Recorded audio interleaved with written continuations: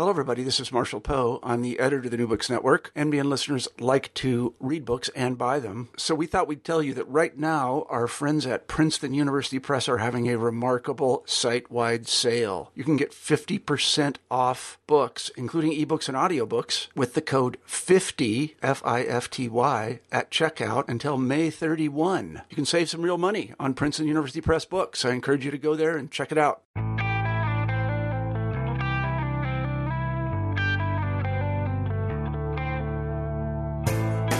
Hello and welcome to New Books in Photography. I'm the host, Lorena Turner. I'm a lecturer in the communication department at California State Polytechnic University in Pomona, California, and I'm also a working photographer. Recently, I spoke with Bird Williams about his new book, Proof, Photographs from 4 Generations of a Texas Family, which has been published by the University of North Texas Press.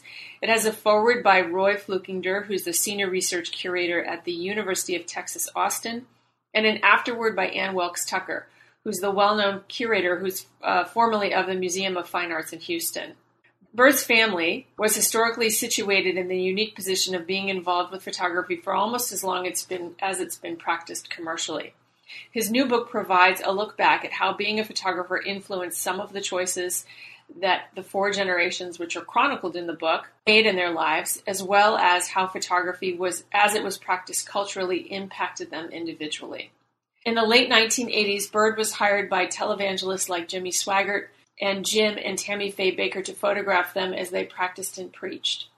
Today, he has a Dallas studio, and he teaches photography at Collin County Community College. His work is in the collections of the Amon Carter Museum and the Museum of Fine Arts in Houston.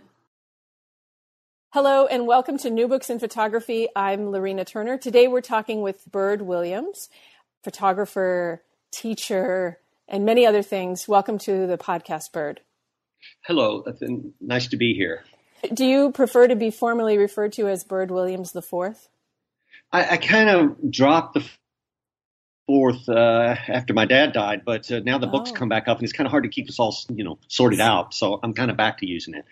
So, that's what it feels like, an integral part of the story that you're telling in the book. So, right. But I wasn't sure, so I thought to ask. So you have this really fantastic book that we're going to be talking about today, called Photographs from 4 Generations of a Texas Family. Yes. And maybe you could start by talking a little bit about the book itself. Well, I've been sorting through it for about 4 years. The UNT archive, the Rare Books Library, acquired it about 3 or 4 years ago. And so it's this huge mass of negatives, prints, letters, book collection, and all the cameras that the 4 birds used. So I've had that collection since 1970 from my dad, and now I concentrated on just trying to sort through this huge library of images. So that's what this came out of, is trying to ascertain who did what and put this together. So just to kind of give maybe take a step back and look at the project from a more generalized perspective, you're in a long line of people within your family who are practicing photographers in some capacity. Yes. Correct? Yes. And this goes, the first person, kind of the first generation that you concentrate on, or that I'm not exactly sure, of the exact legacy and lineage of your family. So you're going to have to kind of fill me in on that a little bit. But that person would have been your great grandfather. Yes. Right. And so the book kind of goes back to the late 1800s or 1880s, I think, with the start of his work. Yes. Right. And the family goes back to the collection goes back to the Civil War, with some letters and other photographs that I don't know who took, whether it was family members. So the collection itself goes from 1860s, and then they started being photographers in the late 70s, early 80s of the 19th century. I see. Okay, interesting. So we're going to talk a bit more about the book in just a few moments. But if you could next talk about yourself a little bit, where you came from, where you studied, your relationship with photography kind of over your career. Okay, yeah, I just kind of woke up and I was a photographer. But Dad had a working studio and a photo lab, and he had worked with his father. And by the first grade, I was already shooting the neighborhood and photographing, sort of like the neighborhood journalist, And I kind of realized early on that was the ticket into the history, as to a race wasn't really won unless I photographed it, so I like that part of it. And from then on, I just photographed every day until I got to junior high, and to keep me out of trouble, they took me down to the photo lab and studio, which had about 20 employees. It was a statewide operation, and I just worked there up until I was 39. And finally, I got an undergraduate at Texas Christian University in Fort Worth, and then went back later and got a graduate degree in art at Southern Methodist University in Dallas. And I'd been a commercial photographer and a fine art. It's kind of hard. Before, in the early part of photography, there wasn't officially art photographers like there's academic art photographers now, which I'm one of them. Everybody that shot did some personal work on the side, and after the fact, we've decided what's art and what isn't, and that was kind of where I came to this. We all photographed for mercenary reasons, but also we photographed neighborhood documentary, just for art, aesthetic things like that. So all of us had a kind of a broad range of work. What is your work like now? I mean, what kind of work do you do now? Well, since I've been working on this project, I've kind of gone back to documentary. I spent a few years in Germany, and I was doing full with a gallery and working through a museum. And I was an art photographer doing a kind of a typologies project of urban street corners at night and very large prints, very much in the vein of what was going on in art at that time in Europe. And since then, I've sort of gone back to just documentary. I have an enormous amount of portraits I've shot since 1958 when I was 7, and I, on Facebook, contacted some of these people. So I'm just doing a project now. I've got grandfather's 11 by 14 camera, and I'm reshooting these people from 1957, 1965, 1981, and I go back and I rephotograph them to show what time has done to their face. And that's sort of where I'm ambling along now, trying to get access to people from this large body of portraits that I've done. Wow, that sounds fascinating. There's a vanity element involved, so they think I'm going to glamorize them, but I say in my thing that I don't flatter. Yeah. It's more important to me just to do straightaway portraits. So after the first ones were revealed on Facebook, a lot of the people backed out. I think 11 by 14 camera is kind of brutal. I was going to ask you actually how people, perceived of your portrait of them at the current era.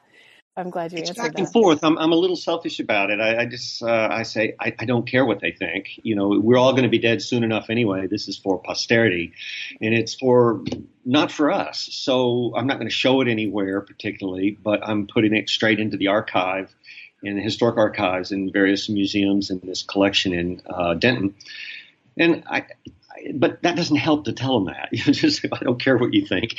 Right. I do have to do some political maneuvering, but I still don't shoot anything to flatter them. They're straightaway topographical maps of their face. Interesting. Let's talk about your book, your current book. Your book is going to come out in a couple of weeks. We're talking in October of 2016, and your book's coming out in November of 2016. Yes. And I was really fascinated by many things about your book. First of all, the scope of time that's kind of incorporated in your book. Yes. And how that all of this information about your family and collected by your family moved through time and stayed intact is really fascinating. And then I got to, I guess it's your written introduction at the start of the book called Memento Mori. I guess. And the writing in that part of the book is so incredibly pointed and shocking and wonderful all at the same time. And you wrote that, correct? Yes. Yeah. There's two other writers that are museum curators, Ann Tucker and Roy Flukinger, that wrote the foreword and the afterword, but they both encouraged me to put down things that I say in my lectures and save those. So I kind of started being more of a writer. And another thing that kind of took place, it had always been about the pictures in this collection of time, and I'm sorting out things that each photographer did. But when I got a visiting scholar at UNT, so they put me up in an apartment, and I actually lived with the collection for a while. And being with all these people that I did know and that they're now dead, it kind of brought me in contact with mortality. I think everybody's family has something like this, but I had all the private letters. I have all the private. So it was a really shock for me. And that's kind of what that intro that you mentioned, Memento Mori. You remember, we must die. Because everybody in the room's dead, I'm hanging out in a graveyard. And I sort of addressed that in there. Yeah, you say, if you don't mind my reading just a couple of lines, that I was really kind of bolted awake as when I read this. Yes. You say, for me, photography is about death. It didn't used to be, but I'm 64 and everybody in the room is dead, and I can't remember why I was so obsessed with saving their lives in two-dimensional facsimile. Perhaps all those years I've been trying to nail down what Ian McEwan refers to as our brief spark of consciousness. It was never about the money. I could have done better mowing lawns. There was always an urgency about it. Save all historical buildings. Remember all the faces. Stand on the street corners and save everyone's toilet. Share my experience with posterity. I was alive, goddammit. That's where I am with my work, with my photography, is in that, I'm alive and I want to possess it all. And if I can't, it's frustrating. So I identified with that specifically and thought that was like the most succinct way of describing that feeling that I'm sure a lot of photographers possess. Yeah, Lorena, don't you think that it is kind of a surrogate replacement for religion for us? And it doesn't really matter what anybody thinks about the afterlife. For me in particular, this was it. And so I decided a long time ago that I had to nail down this existence. Maybe there's an afterlife, maybe there isn't. So it became the urgency of a religion for me. I don't know if you have a similar feeling, but this appears to be my only chance to record what it is to be alive in our time. And all of a sudden, as a kid, I realized that was such a gift, such a privilege to be able to poach these faces and take these interiors and show them. And the reference on the toilet in there, I was laughing when you read it. I'd forgotten about that. But all through the years, I photographed people's bathroom because it's a private, not just bathroom, their private space. It's a sort of a portrait without their faces in it. And it shows, who they are with just the space that they live in. So I jokingly refer to it as the 1,000 Toilet Project. But I've been doing it for 40 years now, yeah. That's really funny. I do feel that way. I hadn't quite equated it to religion quite yet. But I can sense that that's around the corner. Yeah, I mean, I very much identify with what you say about, there's, this space in this place and time that I'm a part of right now. And I feel obligated to participate in it in the way that it is about extracting from it, extracting these images from it. Yeah, it's a good way to put it. Yeah. And I end that with a thing by Sam Harris that says, "There's only now."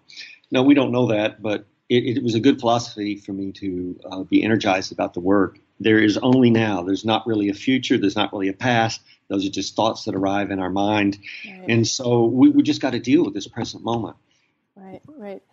Let's talk about the book. There's an organization to the book. So let's start with talking about that. So when one first reads the book, they come into the story of your family where? Let's see. They come in when my grandfather moves from Tennessee to Texas in 1879, and he sets up a hardware store in Gainesville, Texas, a place north of Fort Worth. And one of the products he sold was postcards, and so he had a Kodak postcard camera, and him and his sons, or when his sons came around, he began just photographing. It was during, most of these things kind of follow the history of photography in Texas. The album craze, he had that where everybody, instead of the family Bible on the coffee table, they had a photo album. Well, that came in right after the Civil War. Then the postcard craze kind of spread across America, and he followed that. And so he actually produced postcards to sell in his general store, hardware, dry goods. They sold everything. And that's kind of what got us started. So that's where the story begins, is a little town just north of Dallas-Fort Worth. And where does it go after that? Do you go directly to the next generation? Well, yes, he shot quite a bit, and there are these postcards, and there's a section on that. But then his sons all became photographers, and they all of them shot portraits for money. My grandfather went to University of Texas in Austin, and he worked his way through college doing portraits and any other photographic kind of stuff. So he was a semi-pro and mostly a student, and he was an engineering student. So I have all that work, and he soon got on a survey team, a little bit like the survey team that came out west after the Civil War, and he went across the West photographing these landscapes, and then that's the next section is his landscape work. He kind of fancied himself a landscape photographer. And then I have a series of letters between him and his mother that talk about the beauty of the land and the appreciation of formal qualities, and how and there's even a page from his diary where he sketches out some compositional ideas, and then it has the photographs that he used on that. So I actually get to see the working process that he used to work out his compositional ideas. That's a pretty precious artifact. It's more than an artifact, but I don't have exactly the right word. But to have that insight into his process and into his thinking at the time, that's remarkable. It was lucky find in the archive, because a lot of this I hadn't seen until the last 2 or 3 years, particularly some of the death. My mother, families hide this stuff. There's some pretty bad tragedies and some awful things, from murders, like I say in the book, from suicides and murders and everything you can think of. And I was seeing these stories in family letters because they would be candid in family letters, but they would not tell other people about it. Even consumption, which was tuberculosis, was hidden. They hid that fact. 2 or 3 of them had tuberculosis, and they just didn't want anybody to know. But it's in the letters. So in some ways, the letters informed the photographs in a way that I'd never seen before in the 50 years I've dealt with it. And one of the writers pointed out that one of the unusual things about the collection was that we had so much stuff.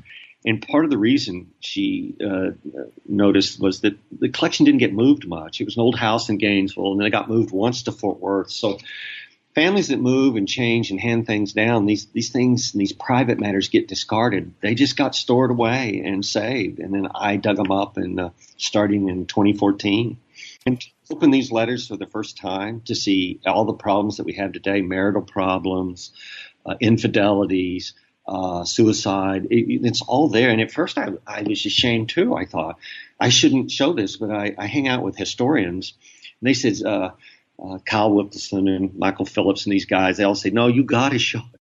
There's a letter about slavery, slave ownership. And so do I hide this stuff? It is so contemporary now with all the problems going on in our culture in this contentious election. There is one of the people that ran for mayor in Myra, Texas, that was a KKK candidate. So do I hide this stuff? Absolutely not. I put it all in there, and we just have to deal with it. Letting all the wounds heal, letting it out into the open air. I think that's the only way for our culture to go forward. Absolutely. And I think it also shows, the problems that we consider so unique to our moment, to our this is now moment, are not that. They're echoes of them in the past, or we're echoes of them, to the past's future. You're absolutely right. Absolutely right. There wasn't anything I found in here that isn't going on today, Right. Well, I'm curious about if you could share a little bit about the letter about the slave ownership, I think. Yes. Yeah. I'm looking for it now. I could read a section of it, but let me see if I can do it from memory. It might take me a second. Sure. It is a letter from 1915 that is quoting and including a letter from 1838. And she's talking about her grandmother. And this is my great-grandmother, Alice Williams, Mary Alice Williams. And in it, she's writing one of her cousins and said, she's showing her, and it's one of the pictures in the book, she's showing her a little lace that was made originally by slaves and given to her, the one of our relatives' daughters as a gift, along with two pregnant female slaves. That's in the letter. Wow. I know. So it was, it's beyond, and at the end, what makes it particularly sad, particularly odd, is there's a little bit of Christian apologetics saying, hasn't Christianity come a long way? Wouldn't that be odd in 19, whatever year it was, 15? Yeah, but it reflects a lot. That's what's going on today and how these things have changed. And there was a push not to put this in here by some of the people involved, but after I talked to the historians, after I decided, I think it all should be in there. It's from 1838. I don't like the idea of people say, well, it's just the way it was. No, we actually have to deal with this, don't we? We have to get it out there and look at it and say, this was wrong. This was this culture that you talk about this adversity to immigrants that's going around today. Those people were immigrants. There was Native Americans that actually lived here. Yeah, so you start seeing all these things that are shocking, that hypocritical things like that. I've not been able to find the letter, but it's here. Well, I'm sure that whoever's listening will, when they get your book, they'll go and look for that, because it's such an interesting part of this yes. story overall. Uh-huh. So then there's a section on the Great Depression. Tell me about that. The Great Depression. At that time, Dad was a journalism student. They didn't have photo programs anywhere in America at that time. That didn't come until after World War II, and really didn't come until 1960s and 70s. But he was a journalism student, which went along with it, that you photograph with your stories. So he was an aspiring writer, photographer, what they would have called a photojournalist. And he covered during his college years the Central Business District. So it shows this whole, and it's like all of us. We sort of were of the style of our time. There's things that are like Timothy O'Sullivan by my grandfather, and things like Cartier-Bresson by Dad. And so it's a very stylized compositional type of 35 millimeter. He took the camera off the tripod and used a Leica and went around the city photographing things of the Depression. So it's actually been the most shown part of the project through the years. I had these negatives since 1970, and there was nothing photographed much in, I guess, most major cities, but in Fort Worth in the Depression. So that made them sort of rare, and I always got calls to show this Depression-era stuff. Did he ever talk about that, like who his kind of colleagues were? Colleagues is a loose term, of course, but yeah. in photography, did he talk with his contemporaries about photography and about storytelling and journalism? Was that something that he shared with you? Yes, and he published some things, and he had some things some manuscripts that he was working on, and that's all in the collection. And he, in the middle of it all, ran away from home to Ann Arbor and went to work for Argus Camera Company, and so all that's recorded. But he'd married somebody prior to my mother, and so and this is another thing families are real secretive about, that he had a previous wife, no children, but he never hardly talked about that. He was kind of secretive about it. So I have the pictures, but I don't know much about it. I'm researching all these things now. But yes, he had a wonderful book collection, and he was very savvy as to the famous photographers of the time, everything from Cortez to Bresson to everybody, Stieglitz, and there's a section on this on his comments, his historical comments in the 1930s and 40s about these photographers that he was kind of influenced by. And as far as he moved into a boat on the Great Lakes that he bought half finished, and he finished it. And so then when the war broke out, World War II, the government came in and changed his camera company, Argus, to making gun sights. So he had a deferment for the remainder of the war, and he polished gun sights for the war effort. And as soon as that was over, he came back to Texas and started photo businesses and kind of dropped the journalism part and became a full-time photographer. Was there an economic necessity to that at the time? Probably. He got divorced, and in the book, and I have some quotes. It's quite interesting. His diary from that period I have, and it's in the collection, and it's torn in half. And he's just upset, and it begins upon his breakup with his other wife. And he ran away from that too, and he came back. He was a bit of an adventurer and a writer, and he came back to Texas, and soon after married my mother and had us, my twin sister and I. And it was a panic. The depression. He was coming out of the war. He had to find work. The depression was over, so there was opportunities to start a neighborhood photography business. Wow. So let's talk about his studios. What part of Texas was his studio in?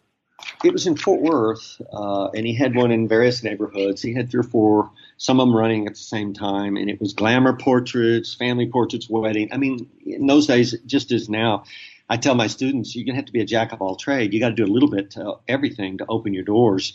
There was a period when you made the best money specializing in architecture, or I became an architectural photographer, but that was much later. He did a little of everything, and when he finally, he was such a good printer and such a good technician, other photographers would ask him to print their work, their weddings, their architecture, and so the business slowly morphed into a photo finishing business, what we called then, where you developed film. And then it spread across the state, where he was bought and was a Kodak franchise and bought large amounts of equipment to print for drugstores and everything. And that's kind of when I came into it. I was there for the studio, but I was a little kid. But by the time I was up and working, it was in a large automated photo lab. I love this. You said this in the beginning, but I'm just going to reiterate it now because it really seems much clearer to me, like how your family really does track, the history of photography and its technological advancements and developments. It's really pretty fascinating. So you put in the book, there are a number of studio portraits. So from those early days, these are from like the early 1950s. Yeah. You have some really interesting portraits, some kind of glamour shots, as you say, with very dramatic lighting. They're yes. black and white. And then there's a page that has these $1-a-shot dance school photos. Yes. Is this a particular, it's not a style of photography, but like a particular gimmick to sell images, I guess? I don't know about this. This is funny because Dad would be mortified if I showed those $1-a-shot. Like I said a little while ago, he did a little of everything. So the black and white of the dancers, his artwork was ballet. So the ballet would come through town, or the ballet company, and that was what he would enter. They didn't have galleries then, they had salons. So he would enter all that and win awards and do that. But on the side, they shot a volume. It would be the equivalent today of a photographer shooting a soccer team or something. So he didn't spend a lot. He would go out to they weren't glamorous. He just shot a bunch, and that was not his main work that he would be proud of. Funny thing, there's a thing called reception theory that it started with literature, and it said that the writer doesn't invent the meaning, the reader invents the meaning. So these little dance school photographs in color, they have a charm and a vernacular quality that the sort of pretentious artwork doesn't have. Mm-hmm. He wouldn't have got that because they weren't art then. They were just stuff that he would not have shown. And there was some question by some curators whether I should show it, and Ann Tucker addresses that in her essay in here. I don't know. Everything changed. We view them differently. In my opinion, some of those mid to low level commercial work is the most charming, the most real, and the most about our culture. There's a lot of photography has a quality like that it's almost as if individuals aren't taking the pictures, but the culture itself, this big squirming organism, is making the pictures. The photographer is just a part of it. And that's kind of what happened with all our work. There's a segment of everybody's work that's just totally the culture making the photographs. Does that make sense? Oh, absolutely. Absolutely. And I can completely identify and understand what it is, how you're describing that and what that means. Absolutely. There are photographic forms that are, whether they're vernacular or they're more formalized. And it's what, in some ways, it's what the people are asking for. They're asking for that product. And so, so sometimes the photographer is there just to kind of fulfill that perspective.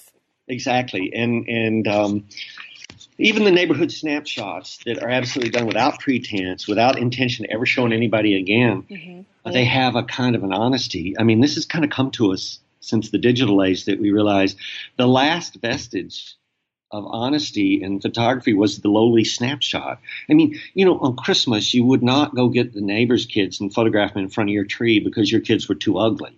Right. So snapshots by nature, even digital snapshots by nature, even though digital can be changed totally, by nature, they're kind of honest. You're recording your family at your time. And so historically, these snapshots and these vernacular commercial work have a kind of a sweet realism that and I'm not against artwork. I've been involved in the art world and it's the academic art world now, but for a long time. But that's a fiction. That's each artist has their own fiction. Nothing wrong with that. But the other's a completely different thing. There's a sort of a charming honesty that goes along with those. And I agree, and I think too that a very important part of that equation is audience. The audience for those types of vernacular snapshot images was very localized. It was very it was centered around the person who took the picture, the person who's in the picture, not intended. There's no performance quality at all. Whereas the same type of images that are taken now in the digital context, there absolutely is a performance element to them. It shifts the meaning significantly. You hit it exactly. And usually you divide those up and you show one segment in one book and one segment in another. But I chose to sort of mix it up because all four of us did a little of everything. We did amateur snapshots. We did work that was intended as art. We did work for clients. I think that the story wouldn't be complete without this kind of dizzying mix of stuff, Hopefully I can flesh out each page you come to, each segment, like the dancers or the landscapes or all the things you pointed out. They represent the tip of the iceberg for 10,000 more, pictures. So each one of the segments could be a separate book. Well, I'll ask you about your future hopes and dreams for your family archive in a little while, but let's go on there and talk about the people section. There are more sections than we're actually going to be able to talk about, I think, in our interview. But the people section of the book is what's so fascinating to me about that is not the images are fascinating, but I love that you started that chapter or section of the book with this title page from your father's photo albums that's handwritten on a black paper with a white, probably wax pencil, right? Pictures of people and things I have known and seen since I was 16. Yeah. Isn't that great? I love that. Sweet that way, yeah. And that was his, in their portfolios would be these little, they all like these black albums, and they wrote with white pencils, so every generation has several of them. And that was his from when he was a kid. I like that. It's so, in a way, it embodies, I hope I can articulate this correctly, these two aspects of photography that are really fascinating, which is there's a self-possession that many photographers have, about what their role is in relation to their world and what they're photographing, right? Like, I'm important, and here's my record of what's around me and how, and then it also has that, someone who's in their 50s or 60s or 70s looking back at themselves when they're 16, that kind of looking to the past and seeing the perspective of their 16-year-old mind. Yes, exactly. I see those two things on that page. Mm-hmm. Yeah, that's good. Yeah, it's really wonderful. So that's a section that has a lot of kind of environmental portraits that are just fantastic because they show not just the individuals, but they're placed in these locations, in these settings that are, probably don't exist in any way close to how they are in the photographs any longer. Yes, exactly. Yeah. They He'd say that was the hardest segment because there's so much of it, and it goes back and forth because some of this was magazine work that I did of mine, and then some of Dad's was too. And then I always got called for doing subcultures and stuff for the local magazines and stuff, and because I'm a talker and I can get my way in places. But I mixed it with vernacular, and he said this was the hardest segment to do because it was such a different grouping. It was just so much. And do I do just the commercial portraits or just so? That's what it ended up to be, is just a little mix of everything. I see that it's a section of the book that isn't necessarily tracking chronologically, that you're kind of moving through right. different time periods and different photographers and looking at their work, including yours in that section. That's really wonderful. All right. I want to get right to the section that I was complete. There's a section called non-people, which I think we're even though I'd love to talk about it, we're going to skip over it just for the sake of time. But then at the very end of the book, it may not be at the very end. Oh no, it's the violence section. Yeah. Is that the final section or the section? Yeah, I think it's the final. No, there's one night. One before that. Right, exactly, night. Right. At it, I should have switched those, probably done that last, but that's all right. Violence, imprinting, and religion. So I was fascinated by the choices that you made to include in this, and how it almost in this section, and there almost seems to be a narrative to this. Like you start off in one place and you kind of take us on this journey to a very different place. So can you talk about what your thoughts were when you were putting this section together? Yes, I've been working on this for a long time, for 20 or 30 years, about the odd proclivity to violence. I don't know if it's just Texas or the South, but it's this gun culture here. Now, my family was a gun family. We came here in the 19th century, and my dad, when he died, I inherited 38 handguns. I mean, wow. It's absurd.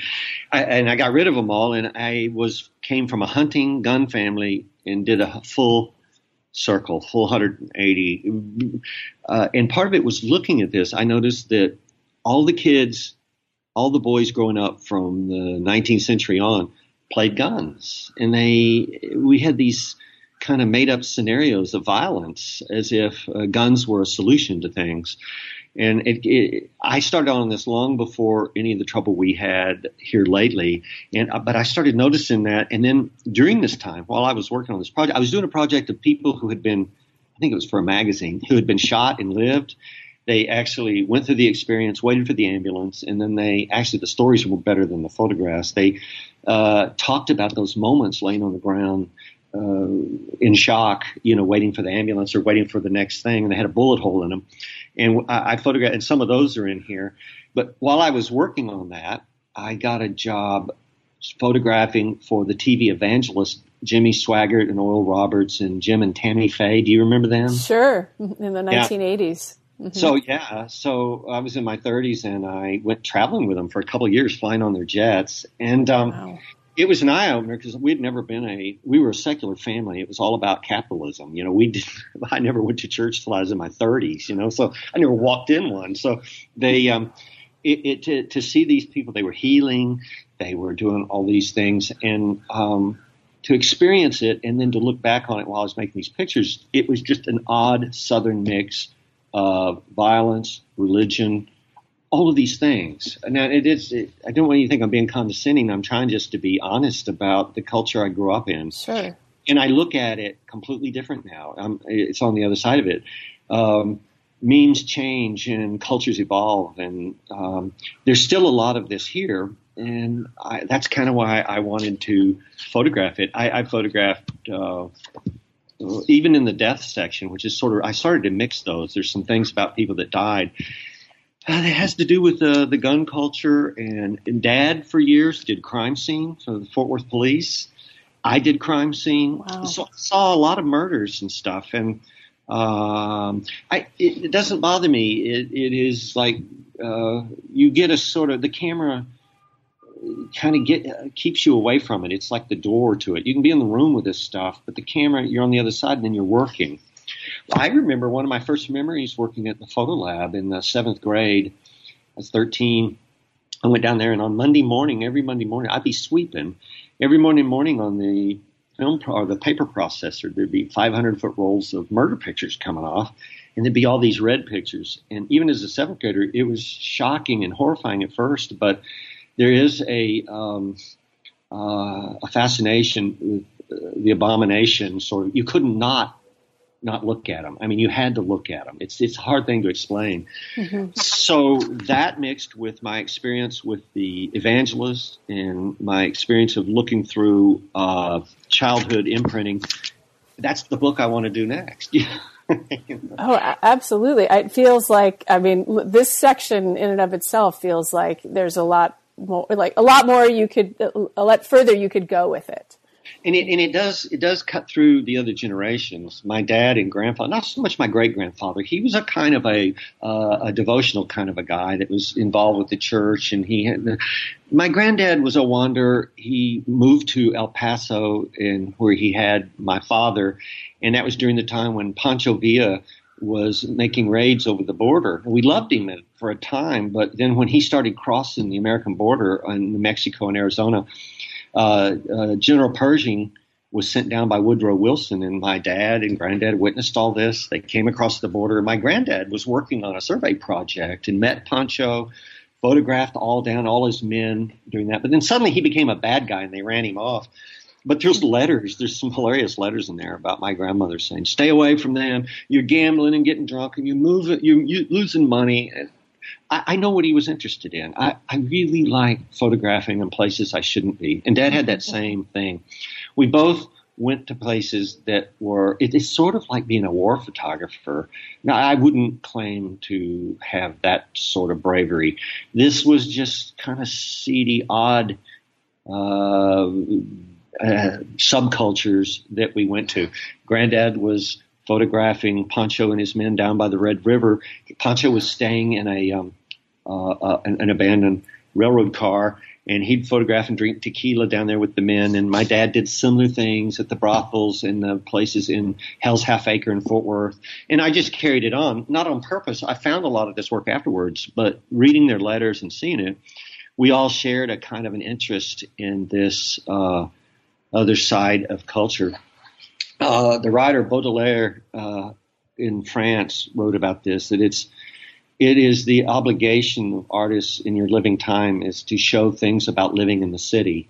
And I always use that as a guide. I don't think I got that quote exactly right, but I use it in the book somewhere. I think what you're describing is like that you notice that there's a consistency in the people in your family to want to kind of transcend their own lives by going to these places where there's where the role of who they are in their own lives in relation to their family and you in relation to your family, it falls away, so you become this kind of this other person in front of these other experiences, which is a very liberating frame of mind to work from. And I feel like to strive for too. Yeah, Lorena, you're exactly right. It's better than going to the movies. Absolutely. Absolutely. I always would go see and sit through murder trials, the famous like Colin Davis and all these famous ones from down here. Y'all may not have heard of them up there, but I thought it was fascinating. It was way better entertainment than going to see a movie about it, to go to the actual trial and listen to it all, Right. Absolutely. Absolutely. Well, you also mentioned in there that about your being called by evangelists to photograph for them. What were they looking for from you as a photographer? Well, I was a professional I was originally hired to train their photographers. They weren't getting the result. We had a photo lab and we were developing for them, and then I was doing a little product, their pamphlets and their religious pamphlets and propaganda. That's not a good way to put it, but their point of purchase stuff. And I was photographing it for their catalogs, and they said, "Would you come on one trip and train our photographers?" And I did, and my pictures came out good, and so they said, "Keep on traveling with us." So I just became their full-time photographer, and they'd fly me into these various places, and that's kind of how that got started. The photographs I made for them were in color, and I was to make them very devotional. The TV lights I made look like a light from heaven, and they were healing, and they were doing all these things. It was a mixture of Pentecostal and all kinds of different of these Southern religious groups. And I did that for them. I asked permission. I said, "Can I shoot a documentary on the side in black and white?" And they said, "Yes, of course." And I had a Leica with black and white film in it, and then every now and then I'd take a shot, and that's what I did up in the book. And they were fine with it. I showed them the pictures.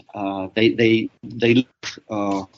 were things I'd never seen before: laying hands and pulling tumors and things like that. Wow. But I didn't have trouble with them till toward the end. I had an exhibition, and it was 100 years of portraits or 100 years of photographs, and it was my dad and granddad. It's the same thing we're talking about here. And the people, the gallery that hung them had several rooms, and they hung politicians in one room, and they put rich people in another room. But then in one room, they put used car salesmen and homeless evangelists. Evangelists. So it looked like I was making this statement, and they were furious about that. And then our relationship. But about then, they were all getting in trouble for various indiscretions. You remember when all that, or maybe you don't, before your time. But well, with sex, drugs, and rock and roll, kind of. That was they were all making too much money, you know. So. Right. No, you had like a front row seat to the golden era of the televangelist. You know, the height of that and its influence and impact on our culture and how it impacted politics at that time. Which I don't see evidence of that in your images necessarily, but certainly it's a subtext. Was flying on the plane with them. They would fly me to these various locations. They were from Atlanta to Seattle. It's amazing. Amazing. I wanted to ask you, you've mentioned a couple of things that you are kind of working on. Is there another project that you're working on currently?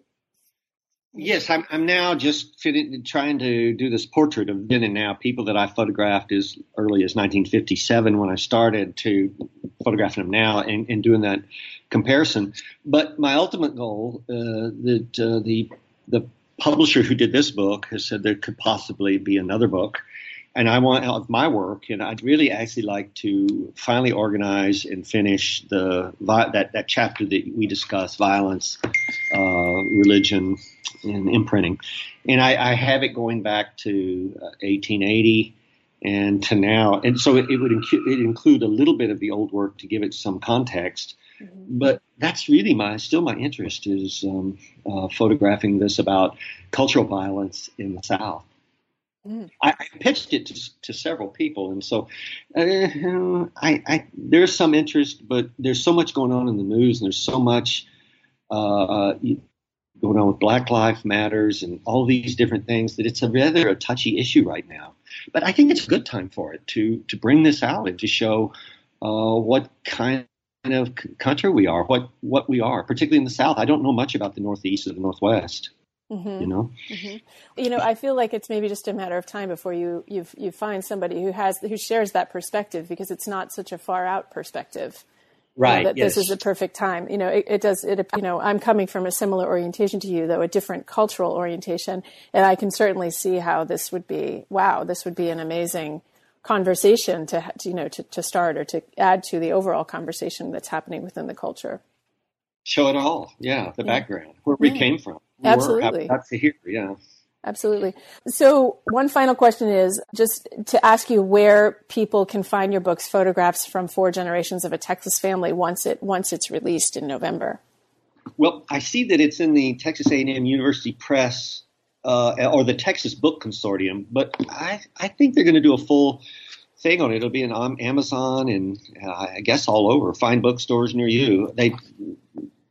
That's the last I heard, so I think that you'll be able to get it online. Where this interview is posted, we will have links to links that will allow people to click through and find get access to buying the book. So. Okay, great.